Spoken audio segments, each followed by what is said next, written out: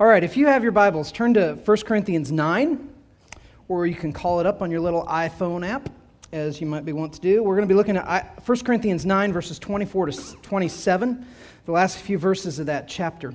Has anybody here ever run a marathon? Like a full bore? Okay, we've got two. Anybody else? Oh, man. I mean, because you should brag if you've run a marathon. You get the 26.2 sticker in your window. Is that it? 26.2? All right. So when you register to run a marathon and you're there and it's the day to do it, they give you a number, right? Am I right? They give you a number. And what I've seen them do a lot of times is write it on you. They give you a piece of paper, but sometimes they'll write it in permanent marker on your arm and on your leg so that when you're running, it's clear who you are, that you're registered, that you belong in that race. Keep that image in mind, because that image is very helpful, I think, for understanding what Paul is talking about in today's text. This idea of a runner in a race who's been marked and identified as, yes, this is a person in that race. We've been in this kind of thought capsule in 1 Corinthians for a few weeks now, where Paul has been talking about how knowledge by itself puffs us up, but love and the application of what we know through our love is something that builds people up. And so in short, what he's been talking about is who we love should guide how we implement and employ what we know. And so it's been this call for humility and for being discerning in the way that we love others and in the way that we love the world in which we live. And today, Paul's kind of wrapping up this part of the discussion of 1 Corinthians by talking about, now, okay, how do you love yourself well in the gospel also? So this is 1 Corinthians 9, 24 to 27. We're going to read this and then unpack it a little before we head to the Lord's table today. Paul writes, "Do you not know that in a race all the runners run, but only one receives the prize? So run that you may obtain it. Every athlete exercises self-control in all things, and they do it to receive a perishable wreath, but we an imperishable one. So I do not run aimlessly. I do not box as one beating the air, but I discipline my body, and I keep it under control, lest after preaching to others, I myself should be disqualified." Let me pray for us. Father, tune our hearts and our minds to understand what it is that you're saying to us. And Lord, build a hedge of protection around us when it comes to misunderstanding what you're saying to us here, Lord. Would you help us to receive your word in the spirit in which it was intended? It's in your name we pray, Jesus. Amen. So this past week, I had an opportunity to go to my son. I'm standing on cables that are bothering me. All right, here we go. Went to my son's 5th grade, middle school awards end of the year ceremony. You ever been to one of these things? If you've been in school, you've probably been to one of these things where they get all the people in your grade together or all the people in your school together, and they go through the ceremony of giving awards to, like, you know, the outstanding student in social studies. And you get a little trophy or a little ribbon or a little plaque or a certificate, you know, or whatever. And they kind of go through there's this big table with all the trophies and everything. And one of the features, by the way, my son, I am so proud of the year that he had in school. I'm so proud of we handed our kids a lot of transition this year, moving into school. And I just couldn't be more proud of the way that they all just handled themselves in a tough. He's over there smiling. So I'm watching this happen, and there was a certain moment during this awards ceremony where I got shot like a cannon back into my junior high self. And what happened was the principal came up. After most of the awards had been given, the principal came up and said, "All right, now it's time for our final set of awards." And all of a sudden I perked up like, wait, I know what's coming. And this was the most outstanding student overall award that they kind of give to each grade. Do you remember these? Did you guys have these in your school? It's sort of like the Oscar. It's sort of like the Best Picture Oscar, you know? Or the Nobel Prize of students in your grade, right? It's the one where they give it to the student who was just kind of overall the greatest thing there, right?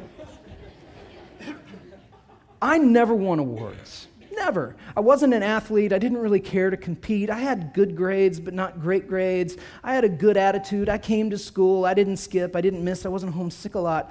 But I was kind of that B+, A- kid the whole time. But when they would start to talk about, now it's time for this award, I'm here to tell you something would start to stir in me. And it would be this question, what if I win this? And the logic would then begin to play itself out. Okay, I'm not the best athlete, and I'm not the best student. I'm not the best looking. I don't have the best attitude. I don't have the best attendance. But what if you averaged all those things together with all the students, and somehow, through math, I rose to the top? And the teachers got together and they said, we just keep coming back to this Russ Ramsey kid, don't we? I mean, he is kind of the shining example of everything that we want our students to be in this school. And all this would be going through my head, and then they would announce, for me, it was, as I'm going through this, I'm like Ralphie in A Christmas Story. You remember where the assignment is write a paper about what you want for Christmas, and he writes that paper about the Red Ryder BB gun, and he has this dream sequence in his mind of all the kids just fawning over him and the teacher writing on the chalkboard, A+++, and I'm thinking that's about to happen. And then the kid who is going to win it, wins it. What happens in my heart in that moment? I feel, all of a sudden, like I lost. Like I lost to that kid. But here's the thing about it.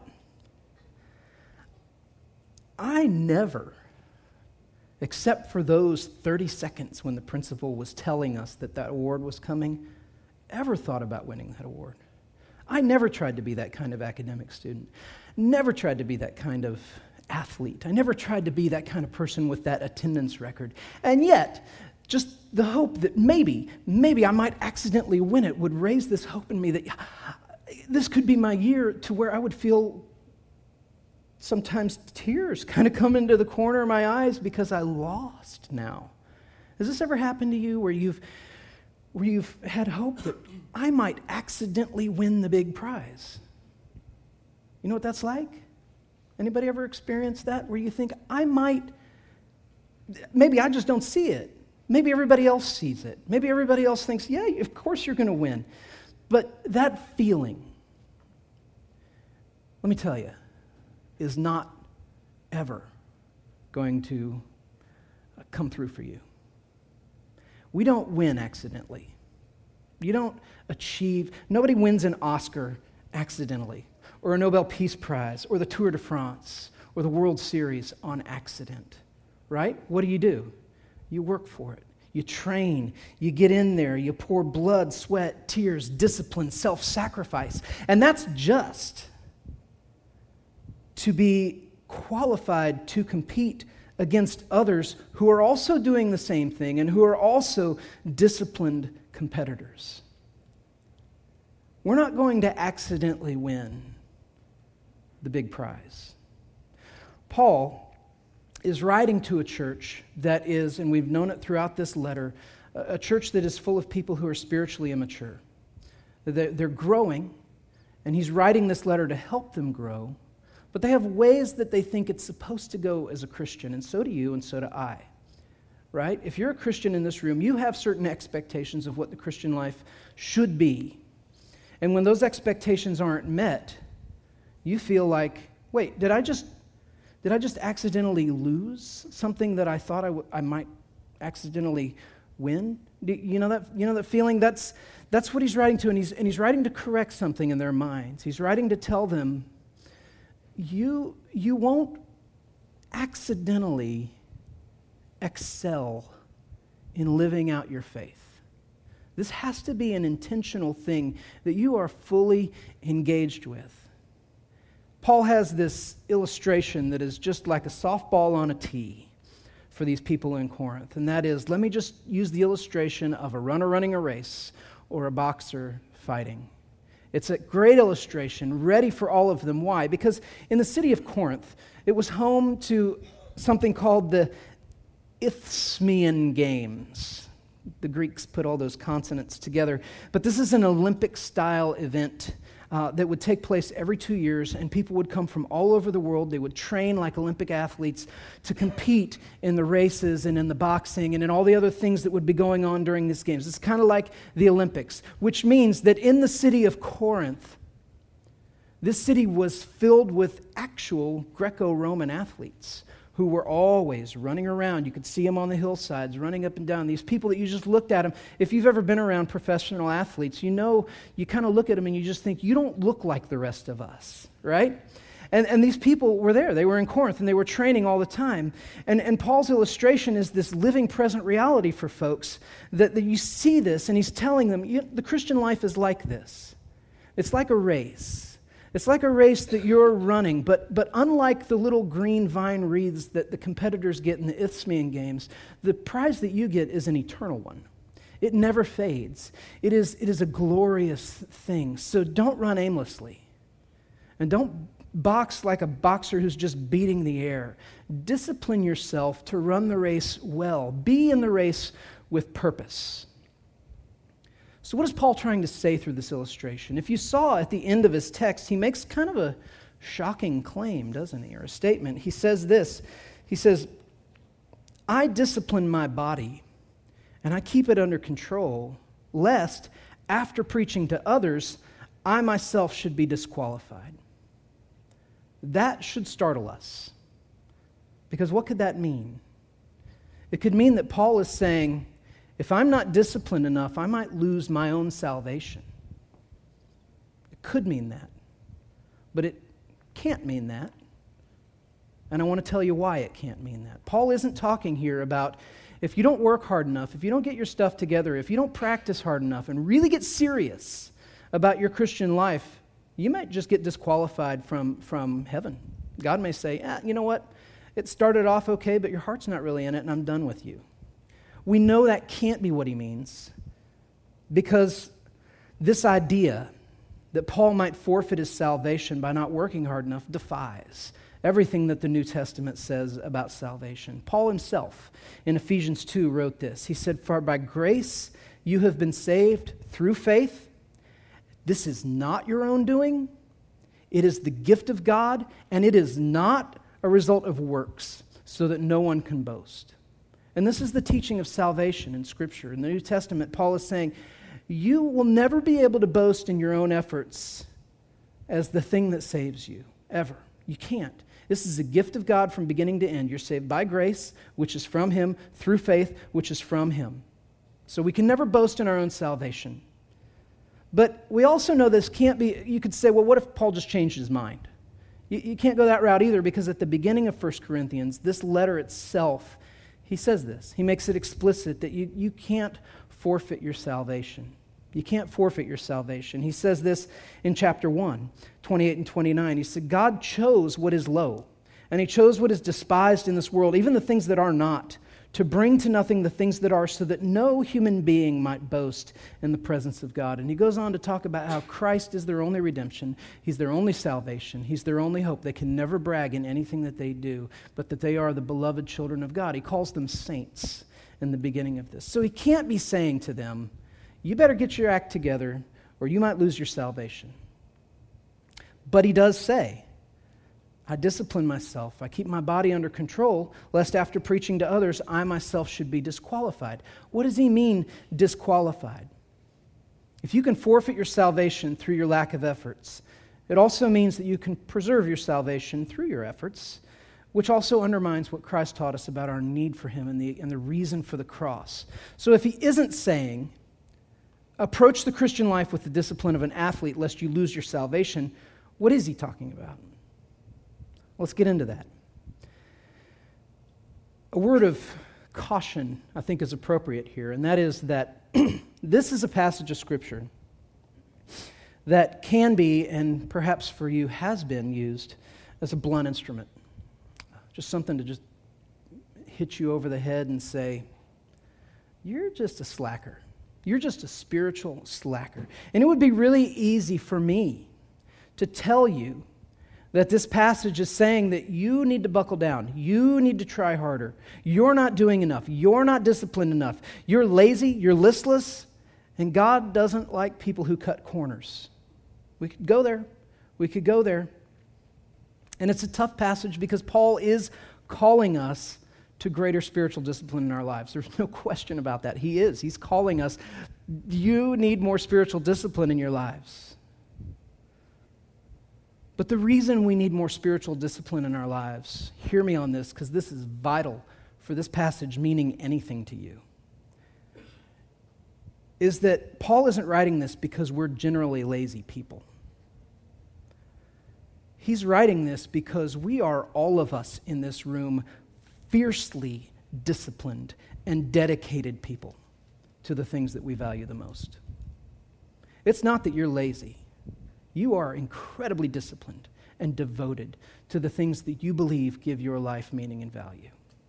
Whether it's, leisure, whether it's your career, whether it's your name recognition, whether it is where you rank in the company in which you work, whether it is how people perceive you relationally, you are committed to the things that you believe are the purest expression of what gives you value.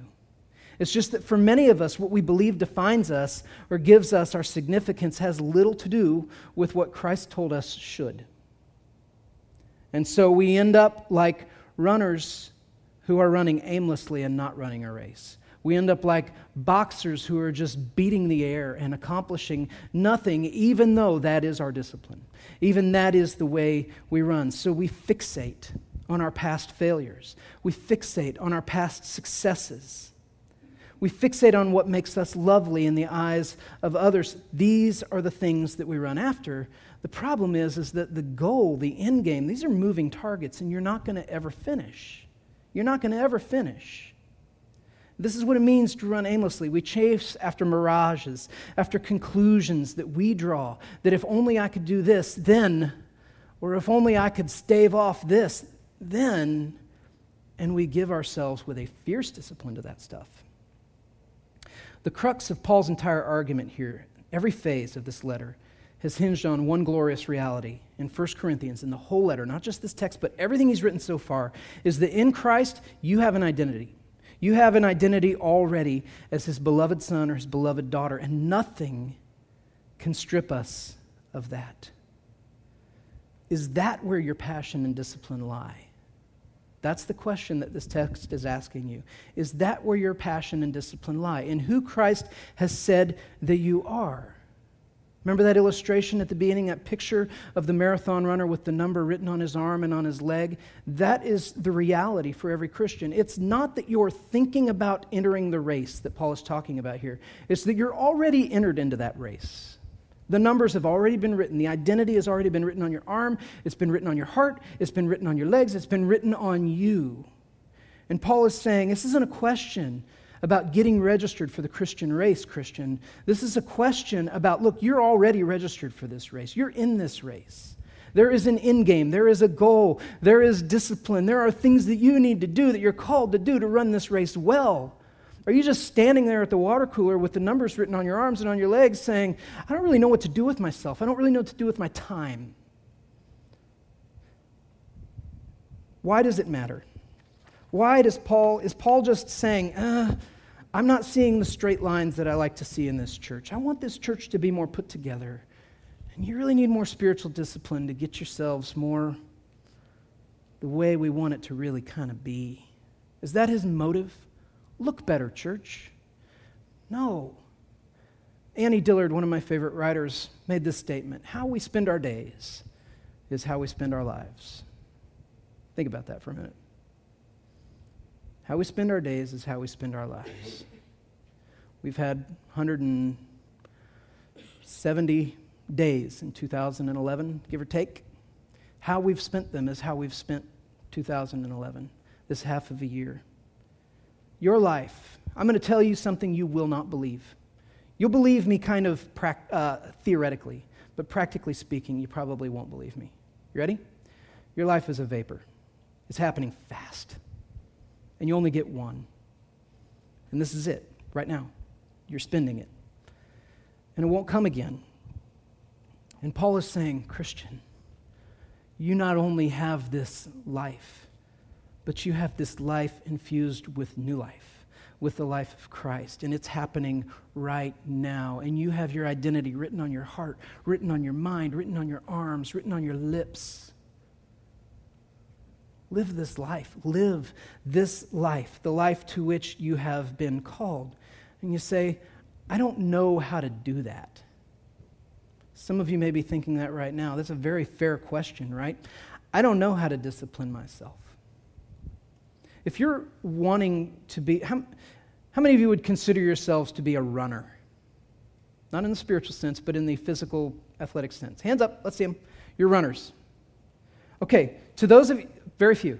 To those of you who don't consider yourselves to be runners, let me just ask you, interact with me. Why not? Can you run? I mean, if you have, and I'm not presuming you do, but if you have 2 working legs, and no major injuries, which some of you may have, and bad knees, whatever. But some of you, we can run. Why don't you consider yourself a runner if you can run? It's too hot? Okay. What else? Because I don't run. What's that? Cycling's more. I do other things. I mean, I'll tell you why I don't consider myself a runner, and that is because it's hard for me to run 1.5 miles without stopping, right? I've been a runner, and then, just between you and me, I kind of let myself go a little bit. But that's what we think, right? Is if I want to become a runner, what we mean when we say I'm a runner is it means I can go out and run today, right? I'm in running shape. How do we get in running shape? One way people do it, I mean, you can say, well, you just lace up your shoes, you get off your couch, and you go, right? Yeah, good luck, One way I've known people to get in running shape that I think has a lot of wisdom behind it is they say, I'm going to sign myself up for a marathon in the fall. That's how I'm going to become a runner, is I'm going to have a finish to this plan, and that will get me off the couch because I know that day is going to come, and they're going to write that number on my arm, and whether I like it or not, I will be a runner in that marathon. Will I run it?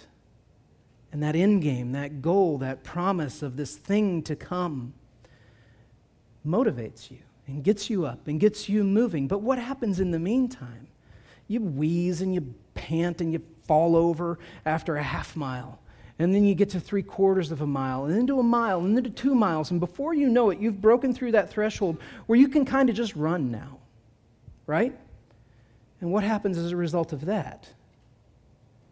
Potato chips aren't really that good anymore to you.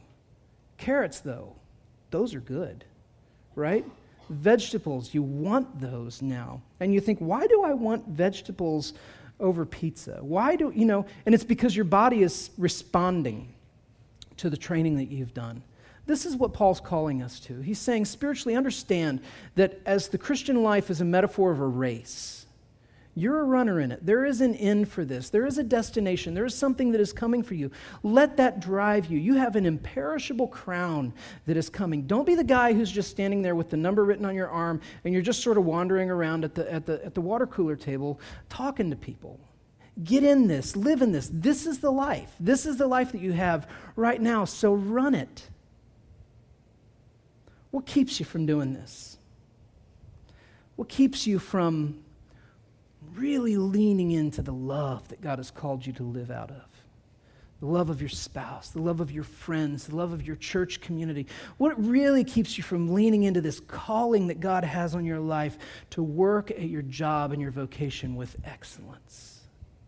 What is it that keeps you from going deeper into a relationship with God, into devoting more time to prayer and devoting more time to the study of His Word? To answer these questions, Paul gives us a clue here. Did you guys hear that? A little voice over here said, "Message received." Awesome. Well, I guess I'm done.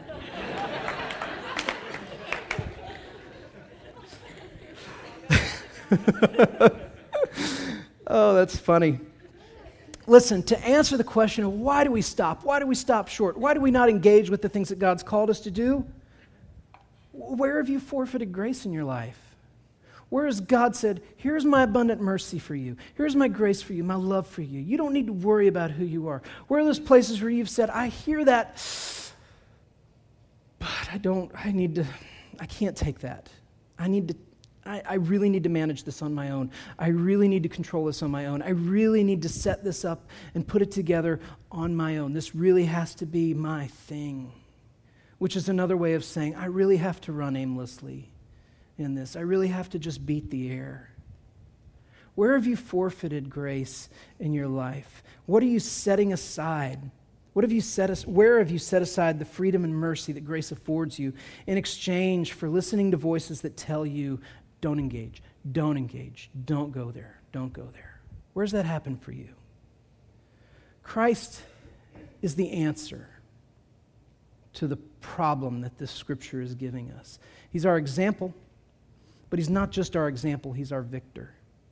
He's the one who has run the race perfectly. He's our example in that everything in his incarnate life was for the purpose of finishing what he had come to do. But when he finished what he had come to do, for those who would believe in him, what happened? His name is written on my arm, and it's written on my leg, and it's written on my heart, and it's written on my mind, and it's written on my lips. It is who I am. I am his. I am his. I belong to him. My destination is where he is. That is the end goal for me. I'm not aimless in life, and neither are you. If you're in Christ, you have a call to pursue him with everything that you have and with everything that you are. And do you know what the crown is? Unlike just a vine of wreaths, they're perishing immediately. It is everlasting life in the presence of the maker and lover of your soul, who has already won the race for you. This is what Paul is calling us to. Will we not then train? Will we not then discipline ourselves? Will we not then see that training and disciplining ourselves is not to keep an angry God from disowning us, but as a response to mercy and grace, as a response to saying, you have already given me my identity. You have already made me a runner in this race. For the glory of your name, I want to run it with everything that I have and with everything that I am. Will you not run that race? Pray with me. Father, our hope in this life is not in accidentally winning a prize that we never really intended to compete for, but our hope is in living as people who know that victory has already been secured for us, that you have defeated the power of sin and death in our lives, and you have called us to be your witnesses in this world. Father, would you so stir in us and so motivate us, by the right things, Lord. Protect us from being motivated and driven by guilt. But Lord, having said that, would you liberate our hearts to be driven and motivated by mercy and grace, by what you have made us. Father, we give you thanks that your word is true. We give you thanks for your presence here. It's in your name, Jesus, we pray. Amen.